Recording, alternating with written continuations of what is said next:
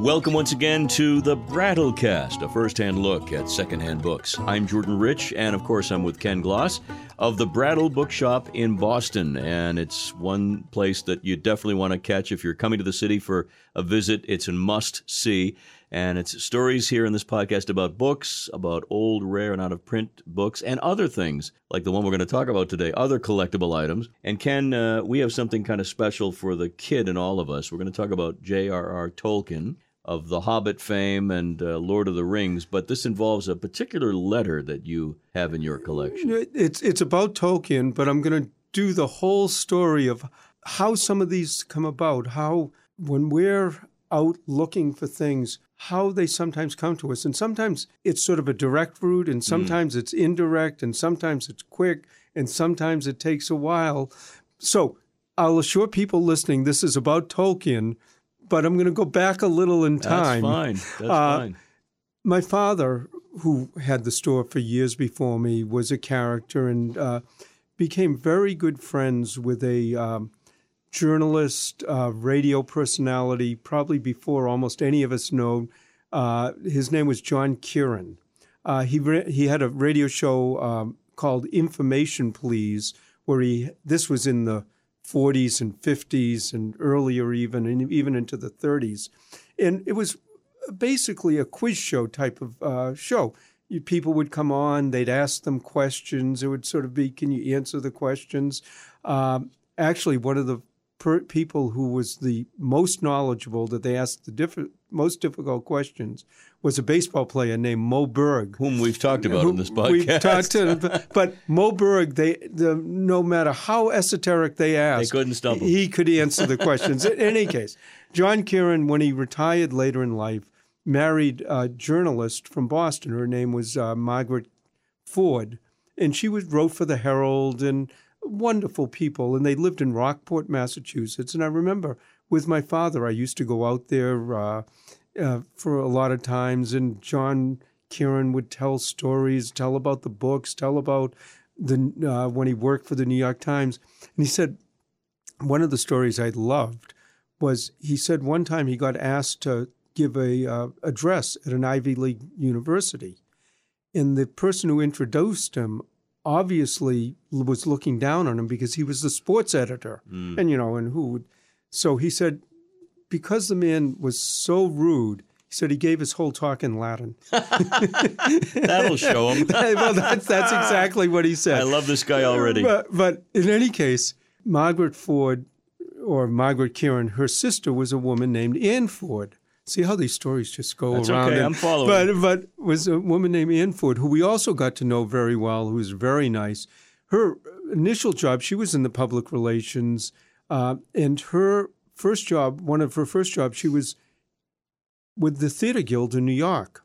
And she actually tells a story of one day she was eating lunch with George M. Cohan, who was one of the big figures in New York theater. And in any case, George M. Cohan said to her, look, there's a new actor. I think he's a good guy. I think he'll be doing well, but he's really having a hard time. Could you just take him to lunch sometime? So George M. Cohan introduced her to Jimmy Cagney. And she, as a young actor, she took him out to lunch, got to know him. And now let's jump ahead a number of years. I remember I was with her once, and she said, one time we were walking across Boston Common with George M. Cohan, and he said, everybody's saying, hi, Ann, hi, Ann, hi, Ann. Nobody knows George M. And so that was his personality. But jumping ahead to where I knew her, she was in her later 80s, and a wonderful lady, but she was getting worried that she had never married, that a lot of her things might get lost or just thrown away because nobody would know what they were. She lived out in the Berkshires at the time. She called me up and said, could you come out and look at some of her things? She was a friend. We didn't ask too many questions. I said, sure. I was there. I went myself. When I got there, she was on the phone with Jimmy Cagney and saying, gee, I don't get to talk to him as much as he's getting older. The people who are taking care of him are a little more restrictive and protective. So you're hearing all this. I'm waiting 15 minutes while Jimmy Cagney's on the phone. Again, old-time one of the greatest actors all time. Gosh. And he was in a movie where he played George M. Cohan. So Yankee Doodle Dandy. I mean, it's one of the great films of all time. Exactly. So anyways, I get out to her house, and what her last job had been, she had been public relations director for Houghton Mifflin. Now, Houghton Mifflin published in America the Tolkien. The 3 books, and it was very popular. It was doing very well, but she was getting questions from the public, from reporters. You know, who is this? What is this? What's the purpose of the book? Why is this? So she wrote him a letter and said, could you answer these questions for me? And of course, he wanted the book to be a great success, so he answered a lot of them. And when I was out there that day, in her closet, she pulled out this letter. Now, I kept a copy of the letter. I have to admit, we did sell it.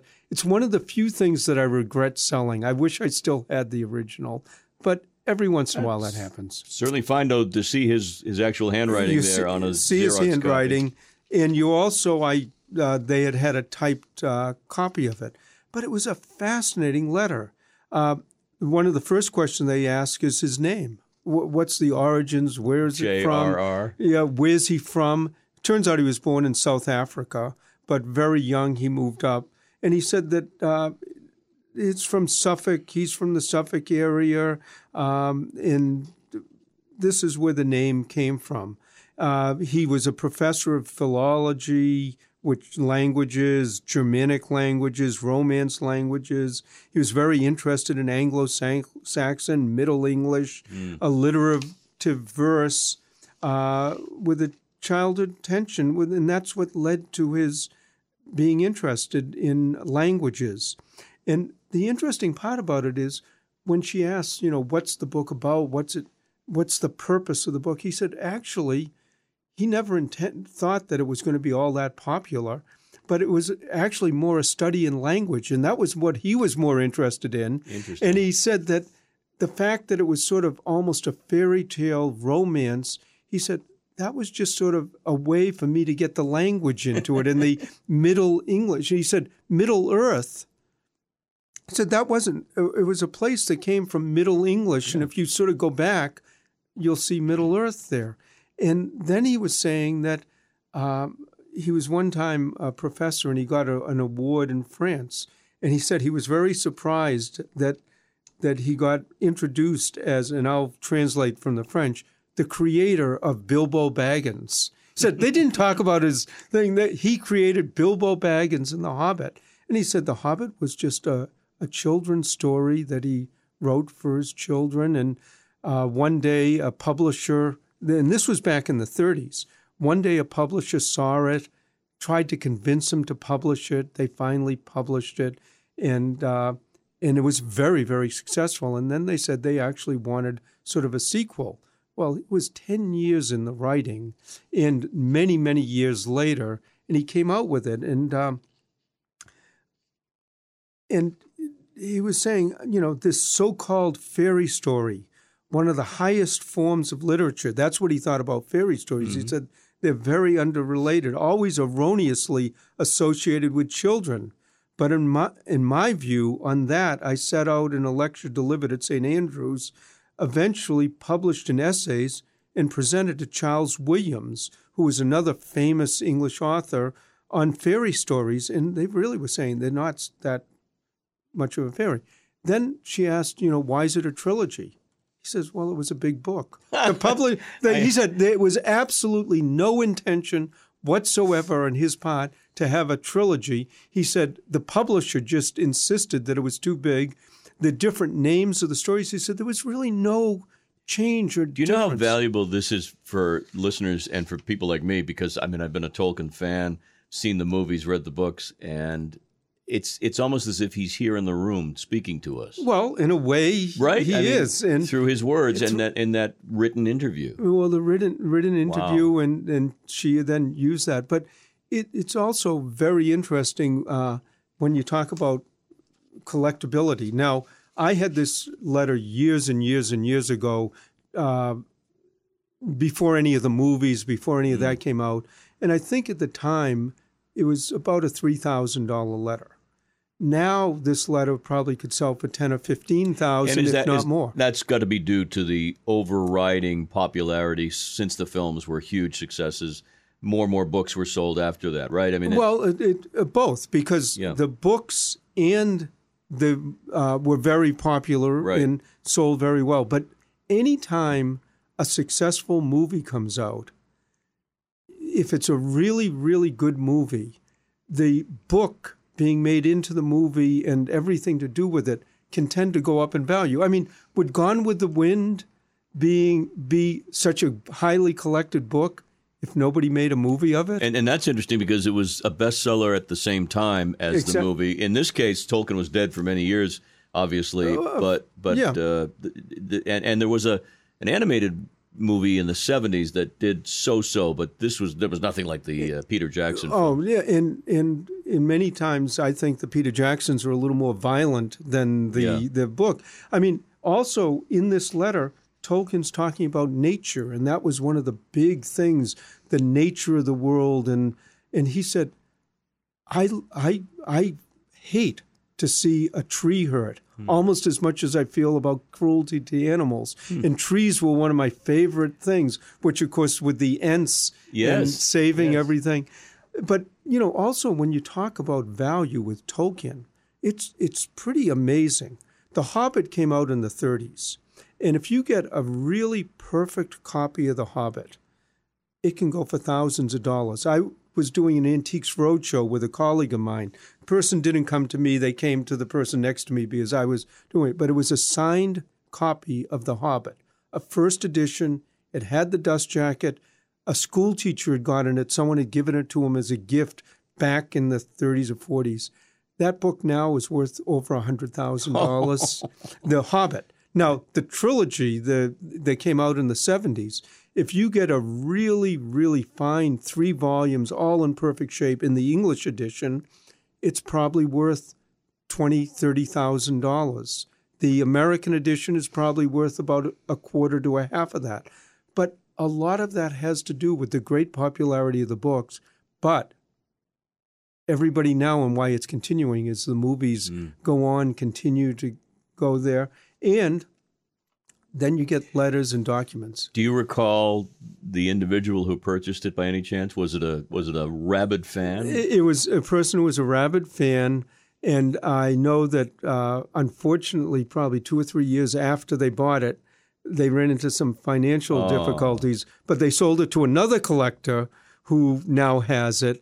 I'm not sure where it's gone from there. It's like The Ring. It's being eternally chased. It's my precious, The Ring. and I have to admit, there was one that I really loved, because when I was in high school, I went to Boston Latin School, and I had an English teacher who wanted us all to read, and it was a very grade-conscious school. And if you read 10 books a month, he didn't care what you read, and wrote a book report, no more than 50 words, because he said he couldn't stand reading more than 50 words of our writing. He would give you a higher grade. But then he would negotiate. If you read Silent Spring, you got 5 whole books worth. If you read the Tolkien, you got 10 books worth, because he said they're big books. So I remembered Tolkien first and was introduced in high school, have a love of it. Then I obviously went into my father's business, have had copies in first editions, but I'll tell you, this one letter is one of the things that still stand out that I wish I still had, although I have to admit, probably if I still had it, I'd sell it again. and then say that I wish I still had it again. Exactly. Well, the point is you shared this story. It's one of the many stories that comprise the Brattle experience, and we're thrilled that you shared it with us on the podcast. Well, it's always fun. And, it is great fun. And again, with people, if they're hearing it, if they have questions, they have stories, they want things to be elaborate on, send an email. I can talk about almost any subject if it's about books. It's a cabinet of curiosities, and I'll tell you, there's so much more. We haven't even scratched the surface. But if people want to find out more, again, brattlebookshop.com. And this particular podcast is gaining in popularity. We want you to download, subscribe, rate, and review. It's available on all major platforms, including Apple. And in this day and age, when we talk about people's attention spans being less and less, I think it's exciting that people are into this. Well, I am. People into this, they're into books. They still read. They still do. do. God bless him. Thank you. The Brattlecast, really a lot of fun with Ken Gloss. I'm Jordan Rich. A first-hand look at secondhand books. You guys have a great day.